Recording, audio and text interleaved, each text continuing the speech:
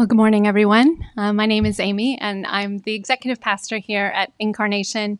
This morning, we are continuing our sermon series on Imitate Me, which is taken from Paul's words to the church in Corinth that we had just finished reading 1 Corinthians.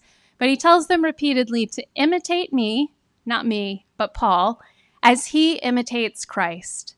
And so each week, our preachers have been bringing someone that they are hoping and trying and wanting to imitate.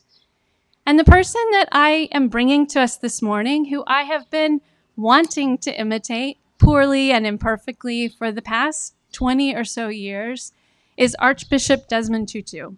He's on the cover of this book. And I don't want to imitate every last single thing about Desmond Tutu. There are plenty of things that we probably disagree about. But what I am longing to imitate him in is his extraordinary capacity to take Jesus at his word, to take the gospel as reality, and then to live as though that is really true. In the case of forgiveness and reconciliation, to take Jesus' command to forgive as far as Jesus does, to really try to live a life of forgiveness that's at the heart of the Christian life. And so it actually doesn't matter that much that I don't agree with everything Desmond Tutu or any other Christian thinks or does, because actually our capacity to forgive and be reconciled isn't about agreeing about things. We'll see in our text and in his life that it's rooted in God's forgiveness for us. So my relationship, not personal, but impersonal, with Desmond Tutu began when I was in South Africa in 2004, which was the 10th anniversary of the end of apartheid. And even though I had known who Desmond Tutu was before then, I think it was being in that place at that time that really cemented for me a sense of connection to this man and to the magnitude of what he had done for this country.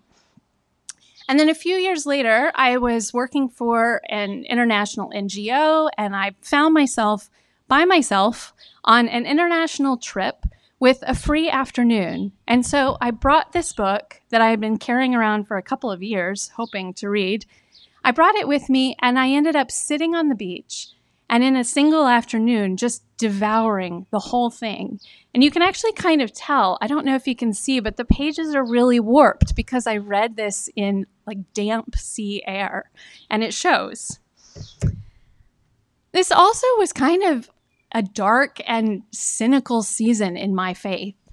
I was feeling really distant from the church and from God, and I had a lot of questions and doubts.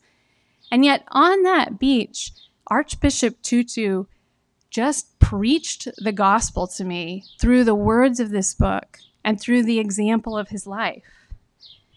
He was someone who dared to take Jesus seriously. And that's what I was desperately longing to see at that time. Someone who was really living as though the gospel was real. Forgiveness is possible. Reconciliation is reality. And in this book, Desmond Tutu says that he only ever really preached one sermon. I think those of us who preach probably all feel that way, but Desmond Tutu's one sermon can be summarized by the words of Romans 5:8, that while we were still sinners, Christ died for us. We were forgiven when we didn't deserve it. That was the drumbeat of his ministry. And then out of this abundance of forgiveness, we are called to forgive. It's all just as simple and as super complicated as that. And today's gospel reading from Matthew is a conversation on this kind of forgiveness. Peter wants to know, how many times do I have to forgive my brother who sins against me? 7 times? Now, 7 times is a lot of forgiveness. If you think about your deepest wounds and how many times you're going to need to forgive that, 7 is a lot. Peter's not being stingy here. But Jesus isn't after a lot of forgiveness. Jesus is calling Peter and us to unlimited forgiveness. That's what he's getting at when he says that Peter must forgive his brother not 7 times, but 77 times. He doesn't mean there's a literal cap. It's not the number that matters. It's a figure of speech, and the idea is the limitlessness, the more than you can imagine-ness of this forgiveness. There's no limit to the number of times that Peter or we are called to forgive, because there's no limit to the number of times that God forgives us in Jesus on the cross. And when we receive his forgiveness, we release our right to hold back our forgiveness from others. And this is powerful and challenging enough on its own, but it's even more powerful when you realize that Jesus is referencing a story from Genesis 4. That 7-fold and 77-fold, that has happened in the heart of the Hebrew Scriptures. What Peter and Jesus both would have had running through their minds when Jesus is saying this. In that story in chapter 4, Cain kills his brother Abel. It's the first murder in the Bible. And God comes to Cain and says, "What have you done? Your brother's blood is crying out to me from the ground." Cain's act of violence has ruptured something in creation. And so God punishes him. God executes justice. He banishes Cain to wander in the wilderness. He sends him far from the place where his family is, where he has known God's presence. And he tells them that his work in the ground, his toil, is going to be futile. He's not going to be able to produce life from the ground anymore. Cain has killed his brother. He has sent violence out into the earth, and the consequences are big. But when Cain hears this, it's too much for him. He can't take it. He begs God for mercy. Cain, the killer, is scared that when he goes off wandering, estranged from his people, someone will kill him. And so he begs God to protect him. And God is merciful, and he does. He puts some kind of mark on Cain. We don't know what it is, but some kind of mark that promises anyone who harms this man will have to face God's punishment 7-fold. And Cain goes out wandering. He's marked both as a guilty man and a protected man. And then down his line, his great-great-grandson Lamech murders again. This violence, this sin, this evil just escalates and continues. And Lamech claims that vengeance of God that Cain is marked by for himself, but he escalates it, he intensifies it. He says, if Cain's vengeance is 7-fold, then my vengeance is 77-fold. That violence and that vengeance just keep rippling outward to that same idea of limitlessness, 77-fold. And that's the story that would have been echoing in Jesus's and Peter's ears when Jesus tells Peter to forgive his brother, not just 7-fold, but 77-fold. Jesus is reversing this pattern of Genesis 4. He's replacing brother murder with brother love. And he's reversing this escalating, rippling out vengeance with this escalating forgiveness of God. Jesus is setting things right, and he will use Peter and his other disciples and all of us to do this. This is that ministry of reconciliation that Weber read about a couple minutes ago in 2 Corinthians. That if anyone is in Christ, there is a new creation. Everything old has passed away. Everything has become new. All this is from God, who reconciled us to himself through Christ and has given us this reconciliation. And what I so admired when I read about Desmond Tutu was that he really believed it. In this incredibly dark aftermath of apartheid in the land of South Africa, he dared to believe that there really was a new creation that there really was a reversal of vengeance with forgiveness, that he could trust it. He dared to live like it's really true. And he kind of bets the farm on that idea. He calls everyone to this kind of radical, limitless forgiveness. But let's back up a little bit, because I think to really understand the potency of what he does, we just need to know a little bit more about him, a little bit more about apartheid and the context in which Desmond Tutu lived. So Desmond Tutu, as you can tell from the cover of this book, was a Black South African, and he was born and raised under the system of apartheid. He became the first Black archbishop in Cape Town, which was the highest post in kind of the hierarchy of the Anglican Church in Africa. And we need to understand the apartheid system that Tutu was born and raised in. Under apartheid, there was the kind of segregation that we're familiar with through things like Jim Crow laws and separate facilities, but there was also a whole other level of separateness, of apartness. Blacks could not live where whites lived. They could not live in urban areas. And so anywhere that Black people had made a home and a neighborhood for themselves, their homes were destroyed with government bulldozers, and they were forcibly sent from the cities into these just destitute kind of makeshift settlements called townships. And then because they couldn't pass from township to city or into any white-owned business or just any white spaces at all, every Black person had to carry a pass, pretty much to go anywhere. And the system of stopping people and checking their passes became just this incredibly humiliating, dehumanizing, and often really violent process by the police. At one time, there were, thousands of people being arrested every day for pass violations. They estimate that someone was being charged or interrogated or put in jail for a pass violation every 2 minutes in South Africa. And obviously, people didn't like this. And so over time, these opposition groups came up. They started to oppose the apartheid system, some peacefully, many not peacefully. And the government security forces were really alarmed by this, and so they intensified their oppression. They went after these opposition groups, they hunted them down, and in this air of secrecy and fear, they committed some of the most cruel and dehumanizing and frankly sickening things I've ever read. Just these incredible acts of torture, of psychological harm, of physical harm.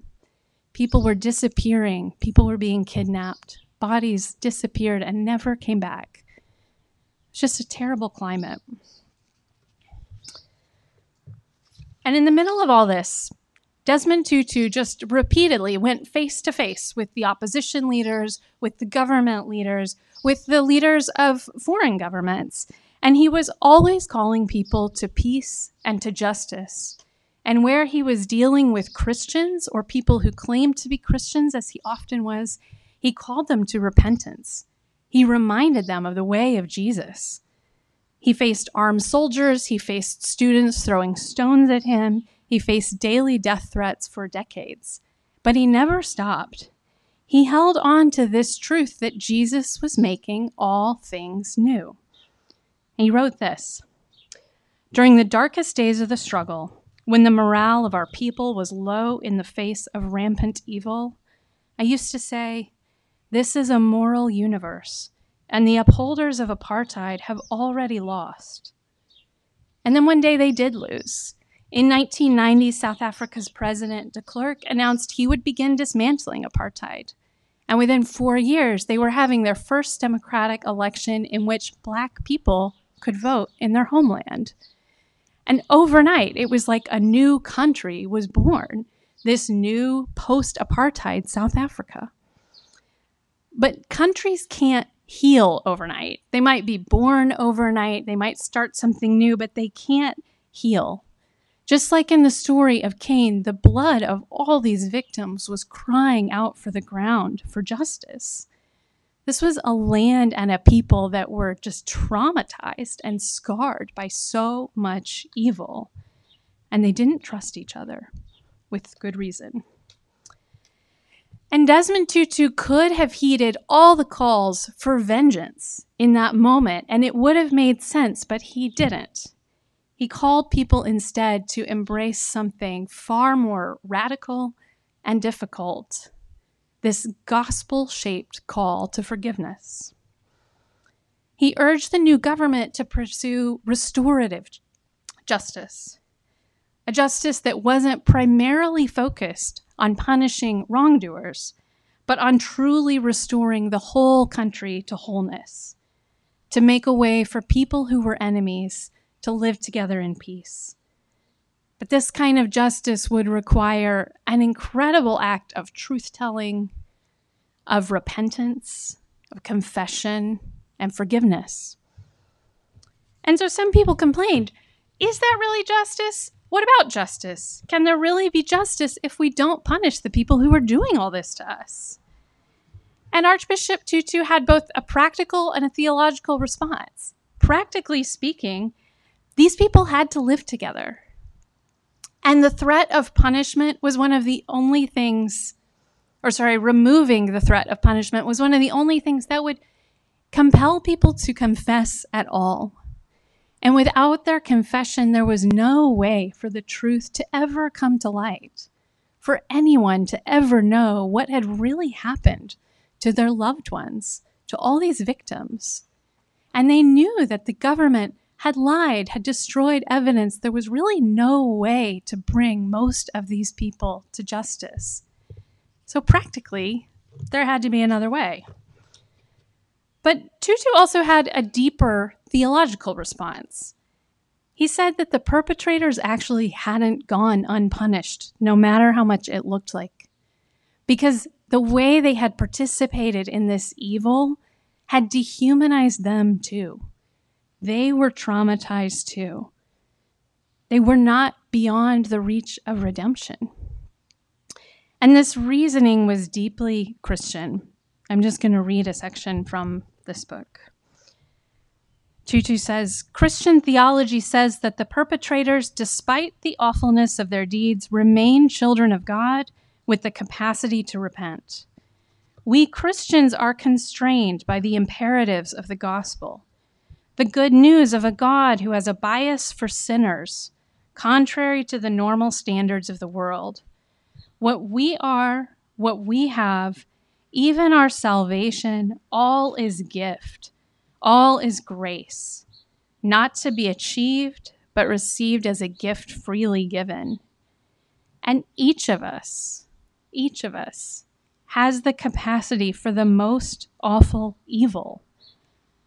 None of us could predict that if we had been subjected to the same influences, the same conditioning, we wouldn't have turned out like these perpetrators too. This is not to condone or excuse anything they did. It is to be filled more and more with the compassion of God, looking on and weeping that his beloved had come to such things.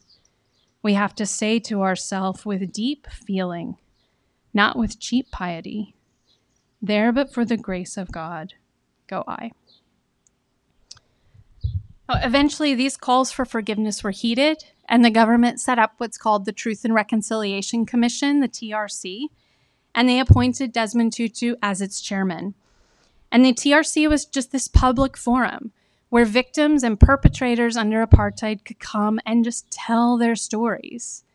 And in exchange for just telling the truth, victims would receive some form of restitution, usually very small and symbolic, and the perpetrators would receive amnesty, legal and political forgiveness, completely.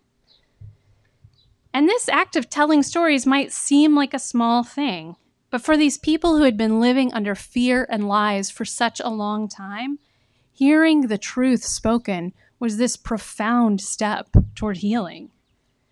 Things done in the dark could finally be brought into the light, confessed and grieved and lamented together.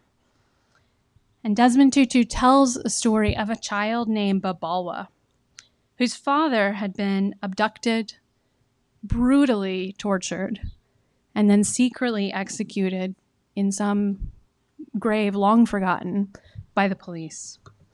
And when she shared her story, she said, this little girl said, we really want to forgive, but we don't know who to forgive.